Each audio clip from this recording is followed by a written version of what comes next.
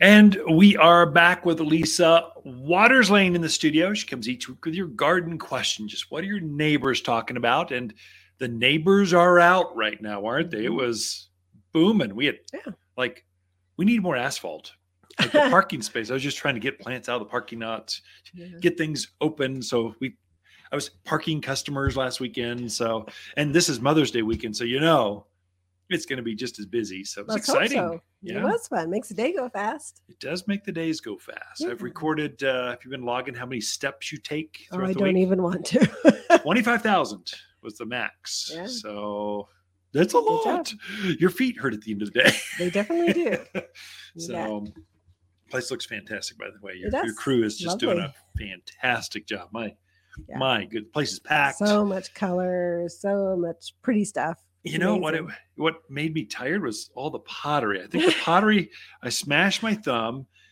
I got bruises places that should not be bruised, all because you're lifting these 300. Some of them you can bury a body in. They're that big. They're resort size or big home size, and it's leverage, moving around and rolling, and there's an art to moving lots of pots, but the place is packed. So it's exciting. Yes. Very much so.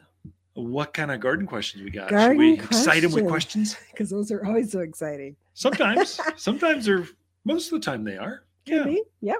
So Sandra's in Prescott Valley. She wants to grow tomatoes in containers, 5-gallon pots. Okay. So her question is, can you use calcium nitrate for the blossom end rot? Can you use that in pots, or is that solely for in the ground? Oh, no, you can use it for pots. Yeah, it's great. Now calcium nitrate. So now we're getting deep into. So I kind of touched on it earlier, but let's go deep into this. So you've got your regular food. I would say we make a tomato and vegetable kind of regular organic food that you sprinkle on top of the ground in a container, maybe every 6-8 weeks or so. And that'll keep things just growing and blooming and filling out the blossoms. There is a lot of calcium in that. But if you've had blossom end rot, which is very common for us, that's where the blossom touches the fruit of a squash, and then it just yellows and drops off. Peppers will half the fruit is black. A tomato, again, you have to slice half the fruit off. It's half black. It's rotting. Blossom end rot. And so that's a calcium deficiency. What to do? Calcium nitrate is the fastest, most liquid form of calcium you can have for a plant. You sprinkle a little touch at the base of the plant, and then I'll kick a little bit of dirt over it, and then I'll plant my plant right on top of that. Anytime you're doing containers, it's a really good idea. In the ground, really good idea. In addition to that, calcium also brings out the size of fruits and the flavor of fruits. So you can't get too much. You don't burn with calcium. Right. And so we make a liquid calcium too, which might, if you struggled with that might be a real good idea. Calcium nitrate, great. Then we make a product called Yield Booster. It's basically liquid calcium. So I'll go through and spritz my foliage on my plants every couple of weeks. Just spritz it with Yield Booster. And that just brings out the color of the plant, brings out the size of the fruit, gets you more fruits, brings out the flavor. You just can't get too much. It's not a fertilizer. Right. It's a mineral supplement. It's kind of like keeps osteoporosis away from your grandmother. It does that for plants in a big way for blossom end rot. It can only help you, but it brings out that flavor. Absolutely good idea. So the shorter answer is yes. Oh, yeah. Okay. Sorry. Yeah. Yes. No, it's there okay. You go. All right. Well, our next question is from Pam in Prescott.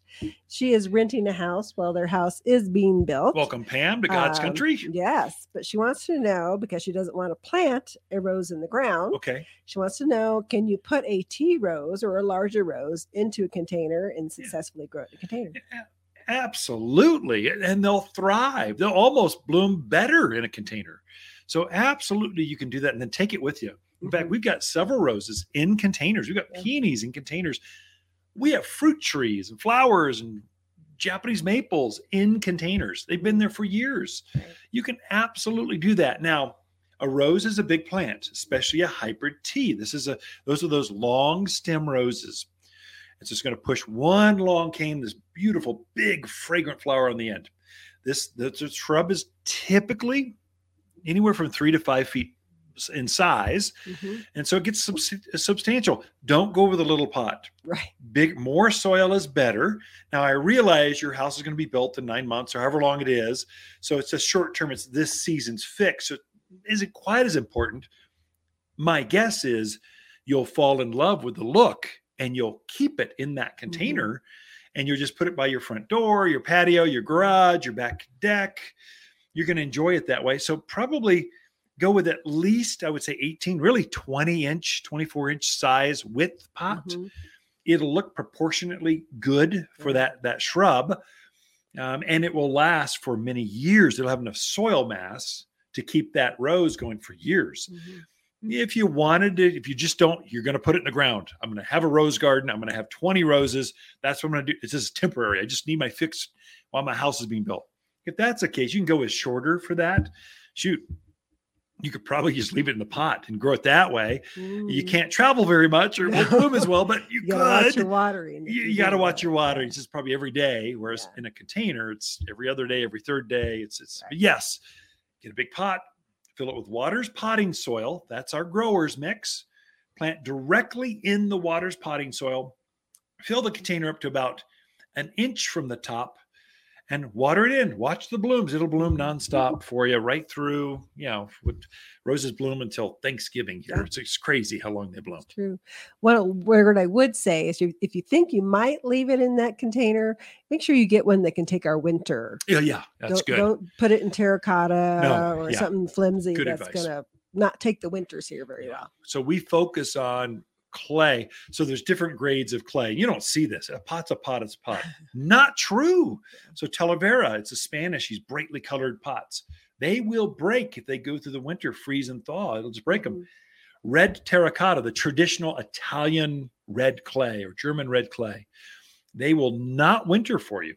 So you need a thicker clay like Vietnamese, there's some Malaysian, Indian, Chinese types of heavy clay. They've got a good quality clay and they go through the kiln long enough to really harden. And so now they don't break for you. They won't flake their color on you.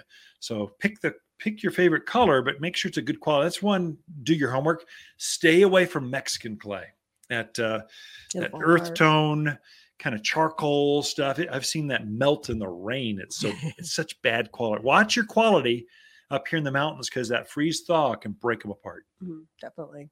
All right. I have to put my glasses on now. Last question is from Jason out in Chino. Okay. Neighbor told him, keep an eye out for thrip. Okay. So his question is, how do you keep an eye out for thrip? What do they look like? And what kind of damage do they cause? I have no idea what they look like because their other name is no-see-ums. So they can bite your skin. They leave little red welts. I was doing some ladder work in the greenhouses and they were biting my legs. You could feel them. I couldn't see them. The only way you can really tell, take your cell phone and just kind of pull out the screen without the power on, take the black screen and just tap a branch over top of your blackened cell phone. And if you see dust particles jumping around the screen, you've got thrip. There's a problem. And what thrip do, they get inside the flower or on the bottom side of the foliage, and they have a scarifying mouth part. They'll actually scrape the tissue of that plant off the plant. So the plant will actually wince. It'll actually curl. It'll start to deform. The leaves will be deformed. And so they can either curl up or just, they have all kinds of weird patterns. They don't look normal. That's thrip damage. If your lilac bloomed out and like 3 days later, it's out of bloom, that's thrip. They were inside the flower, eating the flower from the inside out. It should have bloomed for a month or more. So that's thrip damage. What to do? Kill them. You put a bug spray on there. You'll hear all kinds of crazy stuff on the internet. This is where the internet is not your friend. Google does not know how to take care of thrip. You want to spray the plant inside, outside, upside down, the whole foliage mass with Sayonara. It's a bug killer we have here at the garden center. It obliterates thrip, takes them out, and it repels them for like 2 weeks. So that's kind of spray it if you see that. Come see us with more. Bring a sample inside of a baggie. We'll show you. We'll blow it up to 200 times its normal size under the microscope. We can help you with that. But thrip, not your friend. Ken and Lisa Lane, the Mountain Gardeners. Be right back after this.